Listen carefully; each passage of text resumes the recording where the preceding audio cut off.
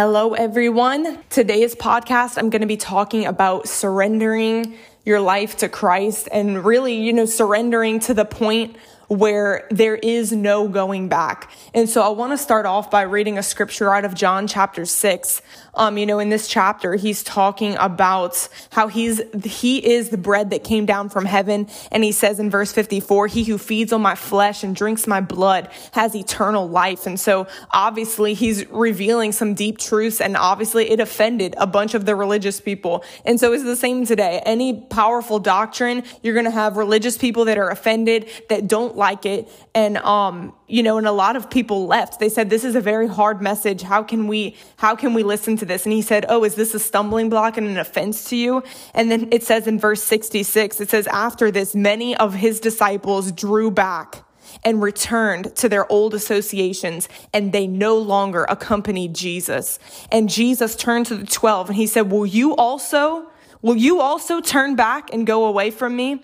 And Simon Peter answered, and I love his answer. He said, Lord, to whom shall we go? For you alone hold the words of life. For you alone hold the words of life. Peter was basically saying, no, how could we turn back? Yeah, maybe what you're saying is hard to understand. Maybe what you're saying, maybe they were even offended deep down, but they were to a point in their walk with Christ where they were like, there is no turning back. To where else would we go? To where else? To who else could we go? For you alone hold the words of eternal life. And so, it's so important that each and every one of us get to that place in our walk with Christ where it's like, even if you wanted to turn back, even if you wanted to go back to your old life, that it's not even possible. I know for me personally, like I've surrendered my life to a point that it's like, even if I wanted to quit now and turn back, it's not even possible. There is nothing for me to go back to. I've laid down my life to a degree that's like, to who else would I go? No matter what comes, no matter of anything, there is no turning back. Have you come to that point, where you've surrendered your life to the point that's like, I've cut ties with everything in my past, everything of my natural life, I've laid it all down. There is no taking back up the old life. There is no drawing back. It's not even an option because I have surrendered my life to a point that's like, no matter what, I'm going to continue to serve you. And so, I love this quote by Bishop Oyedepo, or it's something that he talks about in one of his books is really getting to a point where it's like, God, if you never did another thing for me, I would still serve you. I would still worship you. Why? Because it's like, you understand that, man, God, you have done for me what no one in this world was ever able to do for me. The way that you freed me, the way that you've forgiven me, the way that you've changed my life, it is beyond. It's like, if God never did one more thing for me, I understand that I owe him my life. God doesn't owe me anything. Understand that. And it's crazy how, people can so easily, get offended. They leave church.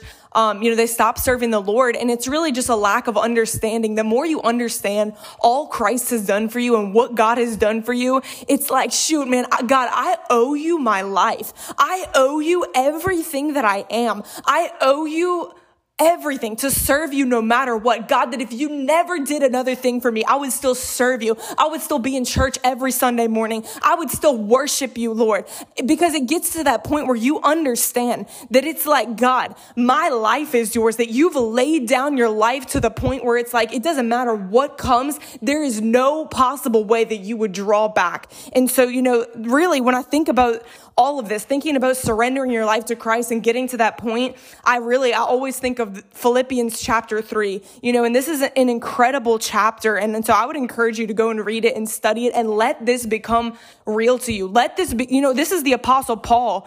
He's saying something very personal, but God can take each and every one of us to this place personally. And what I'm talking about is something that only comes like in your personal time, in your personal prayer closet, seeking the face of God. The Holy Ghost is the only one that can get a person, to get to this point, to surrender their everything to Christ. And so I love this verse in Philippians 3:3. Paul is saying how he puts no confidence in what he is in the flesh. He's like, I put no confidence in the flesh. All of his confidence was rooted in Christ and what Christ has done for him. And so, I love this other quote too by Bishop Oyedepo. He says, if God can't give it to me, may I never have it. If God can't take me there, I don't want to go. And if God can't do it for me, let it remain undone. And really, what that means is I put no confidence in the flesh. If I got to do it in my fleshly strength, if I got to do it for myself, I don't even want it. All I want is what God does for me. All I want is where God's taking me. And so, really getting to that point where it's like, I don't put any confidence in who I am and what I've done, but all my confidence is in God. All my confidence is in Christ and what he's done for me. And so, he says in verse 7, whatever former things that might have been gains to me, I've come to consider them all one combined loss for Christ's sake. That's pretty deep. He says all the former things that were gains to me, when I had my encounter with Christ, everything else that I thought was so great has basically become one big loss to me because of the way that he saw Christ. He saw the glory of God to the point that it was like everything else is garbage to me. And he says, I count everything as loss compared to the possession of knowing Christ. And he says, for his sake, I have lost everything, but I consider it all garbage in order that I might gain Christ. And so, I remember when that scripture became so real to me. It says, for his sake, I have lost everything. And so that sounds pretty intense, like you've lost everything. But when you understand that when you get a glimpse of Christ, giving up everything is very easy because in comparison to the goodness and glory of Christ, everything else is like total garbage compared to knowing Christ. And so, obviously Paul had gotten to this point. He said, for his sake, I've lost everything, but I consider it all garbage that I might gain Christ. And so when you've lost everything, there is no going back to it. When you've laid down everything to the feet of Jesus, there literally is no going back to the old life. There's no picking up the old way of life. It's like I've surrendered it all at the feet of Jesus because I've had a glimpse. I've had a glimpse of the glory of God. I've had a glimpse of the goodness of the good life that Jesus offers us. And understand that when you lay down your natural life, you pick up something else in its place. You reap the eternal, supernatural, God kind of life. I've laid down my natural life and I've reaped the life of God. I've reaped a supernatural life. I've reaped a life that is billions and billions of times better than the life that I laid down. So understand that, it could cost you everything to serve Christ. And maybe it will, but Jesus himself said, whatever you give up for me and for the sake of the gospel, you will receive back in this lifetime 100 times as much now and in this life. You will receive back. So understand that the Christian life, you're laying everything down for Christ. You're laying everything down. You're surrendering everything to the lordship of Jesus Christ. But when you do that, you better believe that you are going to reap. You're going to reap the life of God. You're going to reap a life that's way better than the life that you laid down. And so that's what Christianity is. That's why it's like when you hear people talk about how, everything they've given up to serve the Lord, it's like, really, that is true, but it's like, that's a lack of understanding to just say that you've given up so much and received back nothing.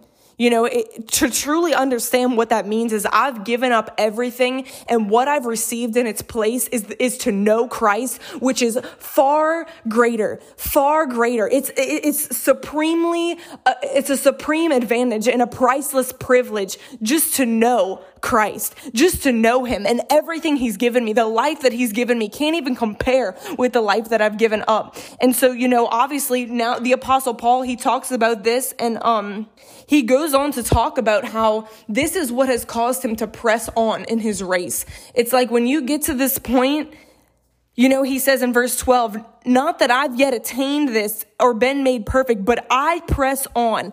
I press on to lay hold of that for which Christ has laid a hold of me. And I focus all my energy on this one thing, forgetting what lies behind, straining forward to what lies ahead, forgetting what lies behind, forgetting your past sin, forgetting your past mistakes, forgetting who you were last year, forgetting everything of the past. And I'm focusing all my energy on what lies ahead, and even forgetting past successes. Because a lot of times people, they are so focused on that one time they did something great for the Lord. And it's like, but really, Paul is saying here, I press on and I look forward. I'm looking forward. I'm not worried about anything that's happened before today. And the only reason that you need to bring up anything from the past is to glorify Christ, if it's a testimony. But really, other than that, forgetting the past, whatever's happened before today, I'm forgetting it and I'm pressing on. I'm pressing on. I'm pressing on to lay hold of that for which Christ laid a hold of me. I'm pressing on to know him more. I'm pressing on to be molded more and more into his image. I'm pressing on to fulfill that which he's called me to. I'm pressing on to fulfill the heavenly vision. I am pressing on. And so then he goes on to say in verse 16, he says, and let us hold true to what we have already attained. So whatever God's done in my life, man, I'm going to hang on to it. I'm not going to go backwards. He says, hold on to the progress that you've made. What has God done in your life? Has God set you free in a certain area? Has God taken you to a certain point, spiritually? Has God given you revelation of his word? He says, hold on to that which you've already attained, and then also continue to press forward. Don't lose sight of the things that God has done for you. Don't lose sight of what God has already given you. Don't lose sight of the revelation that you've already had. Continue to do the word. The Bible says that we must be doers of the word. So it's like, whatever God's already done in my life, whatever God has already shown me and given me, I'm going to hold on to what he's done in my life. I'm not going to let it slip away from me. I'm not again going to be entangled into a yoke of bondage, but I'm going to continually press on. I'm going to continually press on because there is no going back. There is no going back. I've laid down my old life. I've laid down everything. And the Bible says that any person that puts his hand to the plow and then looks back is not fit for the kingdom of God. So that's why it's so important. We're not looking back. There is no going back to the old life. There is no stop going to church. There is nothing that can stop me from pressing on towards knowing Christ more. And when you get to that point, every single Christian has to get to that point where you realize there is absolutely nothing that's going to stop me. There's nothing that's going to make me turn back. And that's why you really have to press in for these things in the word to become so real to each person individually, because it's like, even you see people that they come to church for a while and God does great things in their life. And then all of a sudden, they're not in church anymore, or they're not serving the Lord anymore. And it really goes to show, it's just like, why are you serving the Lord? If someone or something offending you can get you out of God's house, it's because that person has lost sight of what God has done in their life. Because it's like, I know for me, it's so real to me what God has done in my life and the way that he has set me free, the way that he's forgiven me of my sin. Like, there ain't nothing and nobody that's going to keep me from God's house. There ain't nothing and nobody that's going to cause me to stop serving the Lord. Because it's like, even if God never did another thing for me, even if everybody at the church made me offended, I'm still going to praise God. I'm still going to worship God. I'm still going to serve the Lord because I know what God's done for me. And so it's like, when your relationship with God is based on that, that's what's going to cause you to continue to press on. It's like, these disciples, even the scripture I read in the beginning, they were maybe on the surface, they were offended at what Jesus said because they didn't understand. But instead of letting that, many of the people drew back at that point. Many people left because they were offended. But these disciples had an understanding that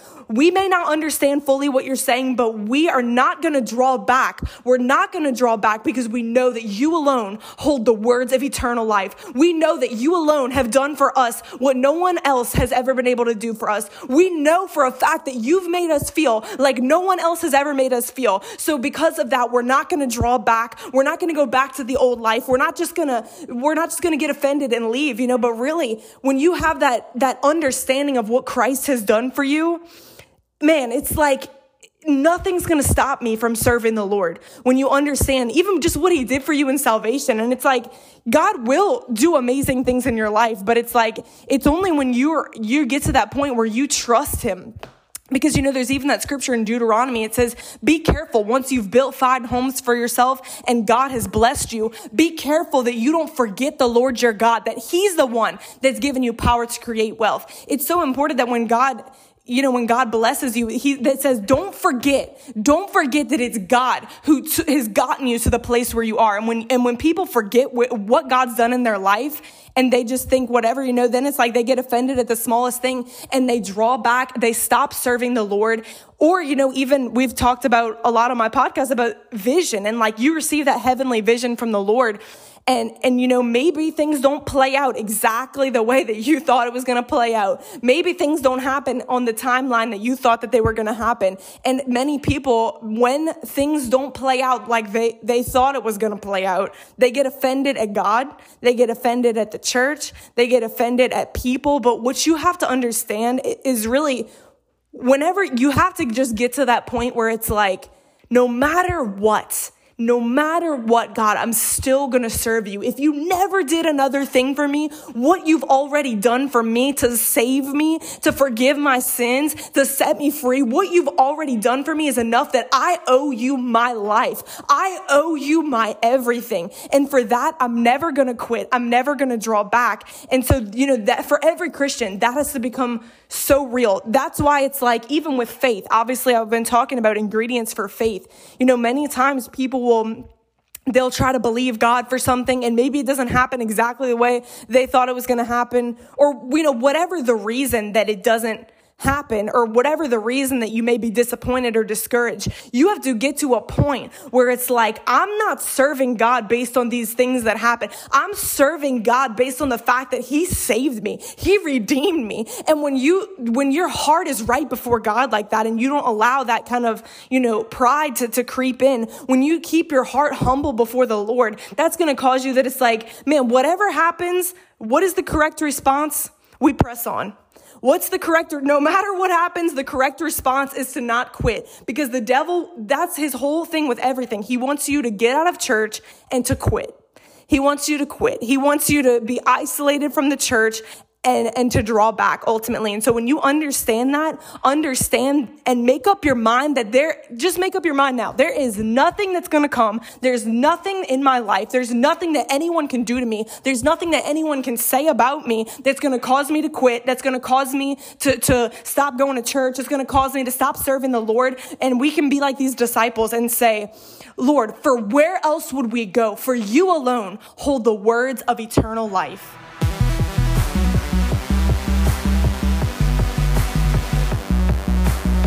Hey guys, this is Victoria. I just want to say thank you so much for listening, and make sure that you subscribe, share it with a friend, share it on Instagram. Let me know that you're listening, and I pray that these podcasts will continue to be a blessing to you.